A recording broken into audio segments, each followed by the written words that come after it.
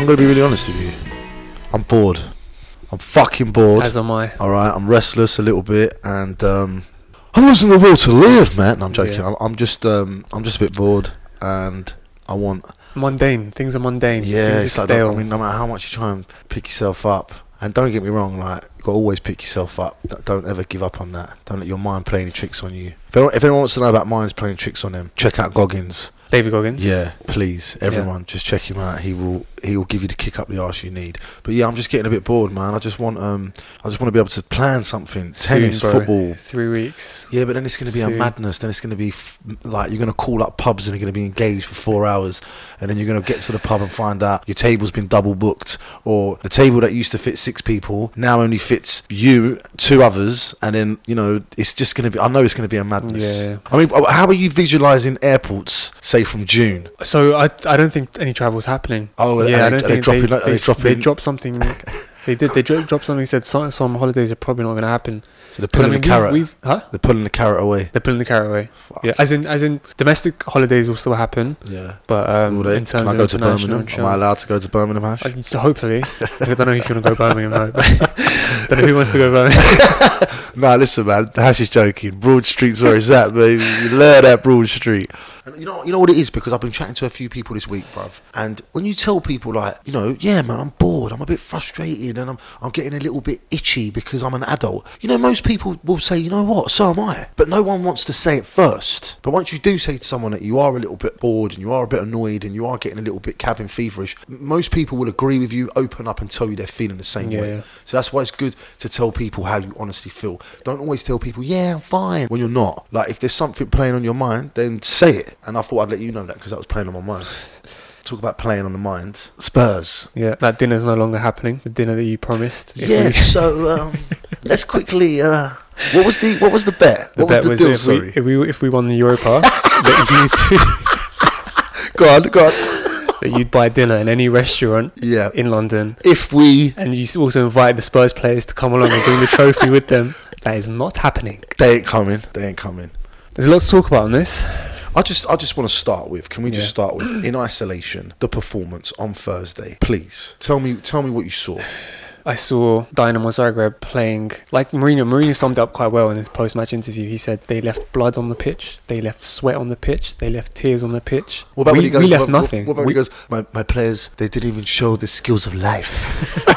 It's true, man. It's really true. Really true. It was such a... It was a disappointment, if anything. It wasn't, given benefit of a doubt, or maybe something like... It was just disappointing football from a group of 11 very talented players. Actually, no, I'm not going to say 11. I'm going to take Dyer out of the mix of that 11, because Dyer was absolutely shit that game, as he's been in like the last 5 games. I think he's definitely... he can't control his frustration and does dumb things in a game, because I don't know if he feels that he's not having enough of an impact on the game. Like, if you look at some of the stuff he's done towards the end of the game, a game against Dynamo, when he made that stupid foul when he was trying to header the ball onto an attack, the foul against Chelsea where he just kicked the geezer in the foot, the one against Pogba, they're always clumsy. They're never anything kind of like smart. But I don't want to be too like harsh just on one player. We'll stick to the whole group. But yeah, it was the whole group. As a group, I don't know, man. I don't know what, like, it's hard to pinpoint what the problem is. It's very hard to pinpoint what the problem is when you have a team of world-class players, but they play the way they did. Look, my mate said this to me the other day, right? Spurs were top of the league in January, Hash. That's the same team that lost against Dynamo Zagreb in that fashion on Thursday. There's clearly a psychological problem, either in the harmony, not individually, but you can tell that as a group or as an organisation at the moment, for them to have been where they were in January to where they are now, there's something going on. So can I ask you what that something is? Because you've got, like I said, a world-class team, world-class players. You've got brand new state-of-the-art stadium. Yeah. You've got a manager who's won God knows how many titles. What do you think that something is? It's a battle of egos. That's where it's as simple as that. We're dealing with a club that has a philosophy to play football in a certain way. We have a group of players that have been playing that certain way under the previous regime, and an environment where it's about camaraderie and and collectiveness and unity and a spirit and a belief in you being able to become the best of what you want to become. And now, do you mean ego between manager and players, yes, or between the players? Yeah, no. Between manager and players. Clearly, there is a disconnect, or there is huge friction between the coaching staff, the manager, and the players, because whatever's being translated to the players by the management is not being carried out by the players, and that's clear to see in the results, in the manner of the performances, possession, pressing, tackling, shots created, passes completed. We're not anywhere near the team we were under previous regimes. Now, I'm not saying I want to go back to previous regimes. What I'm clearly highlighting is that this was a happy ship. This is no longer a happy ship. And results like the one against Dynamo Zagreb, you're leaving players like Harry Redknapp no choice but to go into the changing room, pull out his phone, send a text to his agent and say, make the deal happen in the summer. I don't want to be here no more. This team is going backwards. That's not Harry being egotistical. That's not him going on like he's, you know, like you get certain players, they start to get bigger than the club and then they get disruptive and da-da-da. He's not doing none of that. You talk about blood, you talk about sweat, you talk about tears. No Spurs fan can question what he's given to us. Yeah. But the question is, what have we given? What has the club given to him? The supporters have given him everything. Harry can walk down the street, no matter where he goes after this, and he'll always be loved, apart from if he goes to Arsenal. But it's what's the club doing for him? When he looks around and he sees the players around him, are those players improving Tottenham? Are they not improving Tottenham? When he sees a manager, listen, I feel Harry Kane has got enough respect for Jose Mourinho, and I feel that Harry Kane has performed how Jose wants him to. Hash, we see our centre forward playing centre midfield. We see him clearing the ball in the area. But at the end of the day, there are other managers that would say to Harry, you are not to leave the final third of the field because you are too much of a man in that area for me to be praising you for what you're doing in centre midfield. Let someone else do that for you. And I think Harry's probably thinking, I've played how Jose wants me to play, but at the end of the day, this type of football's shit. Yeah. How can you play for a team, right? I mean, imagine this. So picture this, Hash. You go and play football every Sunday, and you go and play for a team where you're constantly told to defend, allow the other team to have the ball and to try and turn the ball from them and then show your class and score and then go back to giving them the ball and allowing them to try and open you up. It's a bit like a country saying, just come and invade us as much as you want. We're not going to get any weapons. We're not going to try and attack you. We're just going to build anti-aircraft. We're going to have a massive wall and we're just going to hope that you can't penetrate our defences. Well, in football, bruv, teams get penetrated, and that's what I think Harry Wolf is probably thinking. In my opinion, I've given everything to this club. The style of football is now very unenjoyable. The fans are not happy. Bruv, he's 28 in the summer. And also, I've got to bring this up as well. Jose Mourinho and his staff, to get rid of them all, is going to cost around £40 million. Who put that contract together? Someone was saying this, my mate was saying to me, he was hearing this on the radio or something like, when has Mourinho ever spent 5 years at a club? Why'd you give him a 5-year contract? It seems that managers have a lot of power these days. Like a lot of power over clubs. Power in what respect? Power in terms of contracts. Yeah, but not in terms of He's players. made so much money just of having cancelled contracts. And not only that, if you get sacked, you get paid. Yeah. Like, what job do you know where they pull you in a room and they say, Hash, you ain't really been doing it this month. We're going to have to let you go. Thanks a lot for everything. All the best. Oh, and by the way, because what it means is that here's a couple mil. Yeah. If he gets fired, for him, it's not. There's no like incentive to not want to be fired. Because if he gets fired, there's still a huge payday for him. The money's still there. Absolutely, and he's older, Hash. Yeah. So there was a report today saying how he's just simply not the special one anymore. He's a dinosaur in a raincoat. I'll give you an example of what he's doing. Anyone that knows about boxing, right? Roy Jones Jr., bad man boxer. But Roy Jones Jr. got knocked out by Enzo Maccarelli. I've said his surname wrong. But Enzo Maccanelli is Joe Calzaghe's cousin, and he didn't have the same career as Joe Calzaghe, put it like that. But on Enzo's resume is the fact that he knocked out Roy Jones Jr. Now, anyone that knows boxing knows that Roy Jones Jr. in his prime and in his career was one of the greatest, if not the greatest, super middleweight heavyweight of all time. Him versus Marvelous Hagler would have been sick. Roy probably would have won though. But because Roy continued to carry on fighting and stayed in his set ways and wouldn't look at age or wouldn't look at any of that, Roy's been knocked out in spectacular fashion. And Spurs losing to Dynamo Zagreb the way they did is Jose getting knocked out in spectacular fashion. But the difference is, Jose, you're getting knocked out by opponents that shouldn't have that on their resume. Dynamo Zagreb should not have on their resume that a Jose Mourinho team was winning 2-0 and then lost 3-0 in the second leg. And that's all I'm saying. Evolve. So just on boxing, Tyson and AJ signed. Contracts have been signed. So fight coming up. Brilliant. It's going to be huge. Can I just Two say British heavyweights heavyweights coming head to head is going to be huge. It's going to be sick. It's going to be sick. You know what? It's going to be sick. And I really hope. I mean, where do you think it's going to be? What location do you think they're going to pick in the end? So you telling me Saudi? I hope it's not in Saudi. What do you think? Forget what I told what do you. I think? I hope. But knowing boxing like you do and money. Yeah, and, no, and I think at the end of the day, I think when push comes to shove, no matter what money's put on the table, I think the UK will be, because AJ said it many times before. But do you think it will be a reality hash, or do you think it's going to be business is going to rule? No, I think because this is a wholly British event. Yeah, but you're putting emotion on it. I can feel your love and your emotion. Yeah, only because it makes sense, because AJ said it many times before. He said he'd love for if him and Fury ever fought, that for it to be in the UK, because you want the fans to be there. It's going to be very hard for loads of fans to travel to Saudi Arabia for obvious reasons. But in the summer, when they're penciling it in, with all the corona situations going on and with money ruling the way it rules, I personally think that it's going to be in Dubai or Saudi Arabia. It might be for sure, but I hope it doesn't. I really hope it doesn't. I hope that. And that's why I said. I mean, Eddie Hearn's back garden has got. I love that, bro. The aerial shots. So by the way, it's his dad's house. His dad's house, yeah. But I love the fact that with the castles and you can see the A4, you can see the A13 and the motorway. Gangster. I mean, perfect. He's already got the setup there. So hopefully, we'll see. I don't know. Listen, or Wembley. I'm with you, and I agree. I want it. Everything you said, I agree. But I mentioned the word you're throwing emotion on it, and the reason I said that is because it's like if me and you were writing a fucking fairy tale story. Yes, the fight's in London. But I personally think, Hash, and I agree with you, but I think the money that the Saudis will throw at it, the fact that freedom of movement in Saudi Arabia is a lot more easier than here in terms of getting fans into the stadium.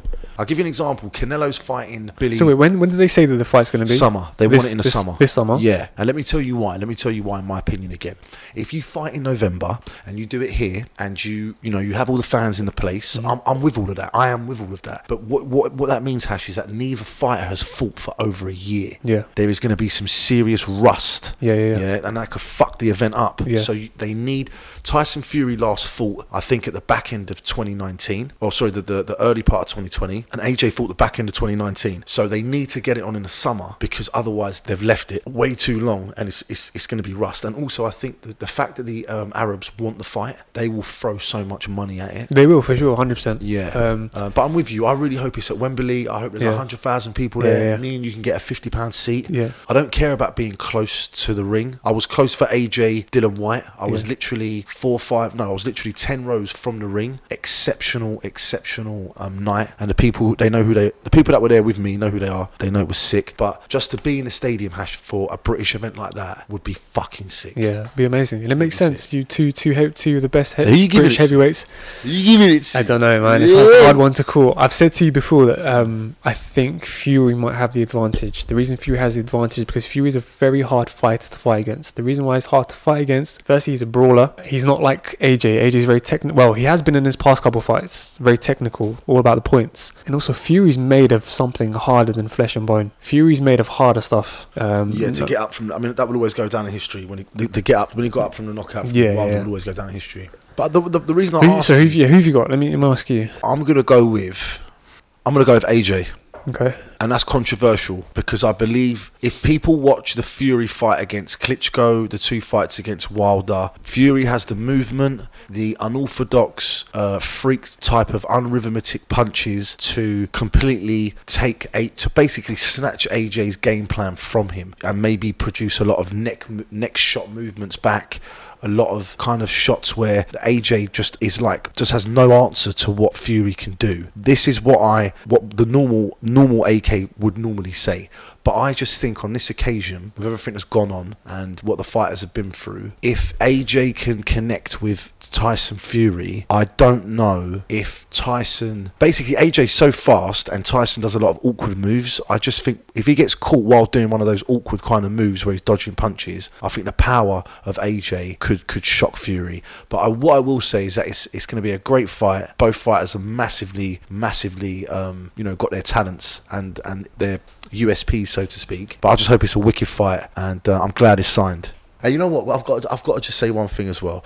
Boxing is the most mafia sport ever in life, right? Let's just break down how mafia boxing is, right? No other sport can one fighter batter another fighter and then the judges give the fight to the other geezer and no one says nothing. No other sport do you have the stories about you're going down in the fifth, like Sonny Liston, like connected to the mafia, or you know, Joe Lewis, Sugar Ray Robinson, like all these Jake fighters. LaMotta. Huh? Jake LaMotta. Jake LaMotta, man. Well, Jake was brilliant because Jake was like, you know that scene where, you know that scene in Raging Bull where the mafia lot come into the gym and Jake's in the ring and he's doing his training and he goes to his brother, what the fuck are those two doing in here? What you bring them in here for? You know, one of them was Scorsese's dad. Was it? Yeah, one of them was No Scorsese's way. dad. Yeah. You know who the other one was? The other one was the geezer that battered Pesci in Casino and threw him in the hole, and was also the geezer that Pesci stabbed in Goodfellas. Oh shit, yeah, it was. Yeah, so check out the Billy beefs, Batts, right? Check out the beefs.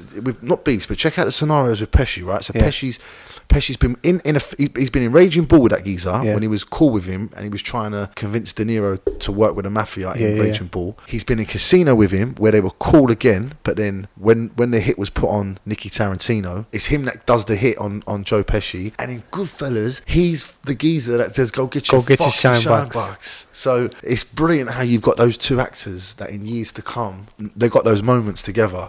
Also, I'd like to touch upon the word addiction, okay? I'm not a fan of the word. I've never been a fan of the word. And there is some reasons to why I'm not just saying this randomly, so just go with me on this. Yeah. But I find it interesting how we label people addicts. Even like someone I met in Cyprus that was close to me, that I was close to, experienced some beautiful things together. Like, I'd always say, like, why do you keep referring to yourself as that? Why can't you just refer to yourself as somebody that used to do something and you don't do it no more? And the reason why I'm bringing this up, right, is because, you know, do you remember Bianca from EastEnders? I saw, I know you're talking about. Right. I know you get it. And where she was well within her right to do that. Well within her right. Bro. You can't. How can you start an interview and label the guest as from addict to well? Do you know what Good Morning Britain's starting to remind me of? Passive aggressive, my fucking Fox TV, man. It's starting to remind me of Fox TV. Yeah, or like Fox Jerry News. Springfield. Whatever the fuck his name is. Like that TV that's like, it's like aggressive porn. Do you know what I mean? It's like you're trying to like fuck people up for the rest of the day with some raw shit. So yeah, I understand when people say convicted rapist Tommy Jones or convicted murderer Alec Baldwin, or not Alec Baldwin, but you know what I'm trying to say. That no disrespect to Alec Baldwin. I don't know why your name came to me there. You're a G, bad man actor. The scene in Departed when you battered a geezer for not putting the camera in the right place. I'm one of the best ever scenes. And when you're on the golf driving range telling Matt Damon to get married, absolutely fucking brilliant. But yeah, I just wanted to touch on that, mate, because I think it's actually really, it's like you're always trying to keep, well, it's my opinion again, it's just my opinion, but you're always trying to, like, if I ever became addicted to something and I got off it, like if someone was like, oh, you're a former addict, I'd be like, don't call me that. Who the fuck are you to call me that? Do you know what I mean? Like, yeah, I used to do heroin, I don't do it no more. Do you know what I mean? Like, so that's why I said the coffee example. That person doesn't need to be carrying that for the rest of their life. No, you don't need to be carrying that, man. And I feel like that, especially when you've gone through it and you've overcome it as well. Yeah. Overcoming is obviously the hardest thing you can do. Exactly. For you to then keep bringing that person back, that's a horrible thing to do. Yeah. Man. Do you know what I mean? Former addict, Andrew Kiriakou. Former addict, Andrew Kiriakou. Recovered addict. Yeah. Former addict. It's like, fuck off, man. So big up to, is her name Patsy? Patsy, yeah. I just wanted to say, I'm with you. Yeah. I'm with her. I support her. I'm a rooter. Patsy Palmer. And I also want to big her up for something else as well. As Bianca always kept Ricky in check. Always kept Ricky in check. You know what I'm saying? So, and she loved her man. Well, I don't know if she cheated on him in the end, but that's EastEnders script writers for you. But yeah, big up to Patsy Palmer, man. Patsy Palmer, who is a wellness guru and an actress in EastEnders. There's no need for you to add addict to wellness guru. That word. Her resume has enough on it for you to not have to add that. You get me? Well, so yeah, big up to that. What have you watched this week? Yeah, so I was watching some Robin Williams stand up. Yeah. I was watching some Robin Williams stand-up, man. It was interesting because I think it was hilarious. His stand-up is just hilarious. So intense. Like he's all over the place. Yeah. The energy. You have to keep up with him because he's going at 100 miles an hour. I think there was about 15 bottles of water on the table. No word of a lie, about 15. And he keeps wiping his face down as well with a towel. And drinking and wiping and drinking. And he's very, how he moves on the stage and how he moves into different accents and different voices and facial expressions. But it was interesting because I was watching something from so many years ago and he was talking about, you know, Americans' airport security. He was talking about Bill Gates and trying to take over the world. Bro, he was even talking about like water becoming the next thing that we're going to be warring over. Yeah. So it was a nice kind of reminder of of Robin Williams. Rest in peace. Rest in peace to Mork and Mindy. He was a bad man in Mork and Mindy. I used to watch that when I was a kid. Nanu Nanu, for those who know about Mork and Mindy. He played an alien that lived in a girl's loft. He'd crash landed and he was living in her loft. It was a famous program we used to run in America. Bit like Roseanne, bit like Cheers, had a few years. So that's where I first saw him. So I watched Robin Williams. What else did I watch? I'll tell you what I do want to watch. I'll tell you that. I want to watch that new series of the Breaking Bad geezer. What new series? There's a new series on Sky Atlantic where the guy from Breaking Bad is in it. The main guy, the dad. Okay. And he's playing a lawyer. Okay. Or a judge. What's it called? I'm going to find out the name of it. He's a serious actor. Serious actor, innit? Have you seen The Infiltrator? Yeah. What it was wicked alright, film. man. It was... Alright, but did you like the soundtrack? Did you like the songs in the film? Because you like your scores. I don't remember them, but... Alright, I'm going to play you some of the tunes after this and see what you... I was called Your Honour. Yeah, my dad said it was sick. Did he? Yeah. Apparently something happens where someone from his family ends up in a situation from a mafia family. So a respected judge's son is involved in a hit and run that leads to a high-stakes game of lies, deceit, and impossible choices. See, just you saying that sounds sick. Sounds like my kind of thing. Okay, I'll check it out. Yeah, so I'm gonna check that out as well. And but yeah, that's pretty much. I've got to be honest with you. I haven't watched a load of films because I've been playing a lot of FIFA. Okay. Oh yeah, you were telling me when. I bought FIFA from my mate for his birthday. FIFA 20. FIFA 21. 21. With Sorry, Mbappe on the front cover. Yeah. So I bought that, and we've been playing it on a Nintendo Connect because Nintendo Connect is like, in my opinion, you know, we've done the Mario game, we've done Luigi, we've done Crash Bandicoot. Like, it's a very platform-orientated console. So being from the old school PlayStation era of Pro Evolution and FIFA and Grand Theft Auto, I needed a football game in there. Yeah. So we've been playing that, man. So yes, I've been playing a lot of that. It's been good fun, man. It's been good fun. What about you? What have you caught? I'm with you on that actually. When I'm playing a game or when a game's come out, I tend to stay away from watching films for a good couple of weeks. Rinse the game. You rinse the game, yeah. And it's funny because, like, with me, I'm the kind of geezer that I'll go and pick the Brazilian Cup and I want to win a cup with a Brazilian team and discover, like, a young player in that team. And then I've got a mate who plays Football Manager and I'll say to him, what's this player like on your game? Because my mate's playing Football Manager, but he's in, like, 2029. So where he's in 2029, I'm asking him about a player now and he's letting me know if they got to their potential or not, but in his game. Okay. So, yeah, Football Manager, FIFA, always been a big fan of those types of games. So I've just sort of reconnected a little bit. Nice. With that. It's nice. Nice to be able to sit there and control something, control the potentially control the outcome of something. Yeah, and build your team and do your substitutes. And I've always been like that in games, Hash. I don't know what you're like, but even like, do you remember Grand Theft Auto San Andreas? Yeah, of course. Right, do you remember the gangs? Yeah. There was a purple gang. Your gang was the green gang. Yeah. And by the way, Samuel Jackson's voice is in that game. He plays the cop in that game. And the soundtracks of Grand Theft Auto, all the games are unbelievable. But for example, I immerse myself fully into these kind of games. So I would not carry out any further missions on Grand Theft Auto San Andreas until the whole neighborhood was green. So I took every gang out of the game. So, you know when you drive through the map and all of a sudden the map would change colour to purple and all that? And then you start getting shot at because people notice Wicked. I mean, I was fascinated by that. To know the game was so smart that my car would take bullets. And obviously, we just to recognise that, like, that's some real shit. Some people live in those environments, man, and that ain't no joke. But yeah, I did not do a mission, Hash. I did not carry on the theme and the campaign of the game until all of the city was green. GTA, the best games, hands down. Hands down. Nothing compares to GTA. Best game for side missions and allowing you to do other things while doing the main part of the game ever invented. That and Red Dead Redemption. And who made Red Dead Redemption? Rockstar Games. And who made Grand Theft Auto? Rockstar Games. There's some rock stars, baby. There's a wicked film actually. Yeah? About the founders of Rockstar. No way. Played by the one of the guys who founded Rockstar is played by Daniel Radcliffe. From Harry Potter. Yeah. Okay. And it goes behind the scenes of there's a bit of politics that came about when they were developing the game. Obviously because of the themes that were involved in it. Is the film based around Grand Theft Auto being their first game that they made? Yeah. Right, okay. I think it's the second game that they made because they were quite wealthy at that point because they show them like driving around in Porsches and stuff. So Grand Theft Auto 2. I can't remember exactly which one. I watched this film a while ago. It was on BBC iPlayer. But definitely watch it. It's a very good film. Wicked, it takes you.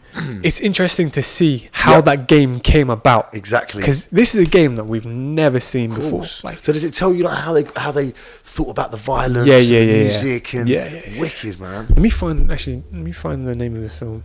because this is definitely a recommendation. I completely forgot about this film. What do you think of Ratcliffe? He's Do you alright. think he's always going to be Harry P? He's there's not much into the game. The film's called The Game Changers. The Game Changers. Yeah, it's a British. Yes, it was done by the BBC, produced by the BBC. Because he's tried to make a few films, hasn't he, to try and completely make you identify to him not as Harry P. But because he doesn't want you to identify as Harry P, he does these films that are so left and so random. Or do you remember that clip of him off his nut in a club, and people didn't know like if he was on. If he was on this, Yeah. And I reckon his PR agency said to him, "Look, go out, pop a Jack and Jill, get someone to just grab a couple of seconds of it, just so we can edge you up. We need to edge you up, man. You're too clean." Yeah, but also it's not his fault because he played the cleanest geezer there is to play, man. That's true. Harry Potter's the cleanest geezer you can ever play, man. That's true. So there is a film that I want to talk about. Tell me, man. What's on your mind? I rewatched Inside Man.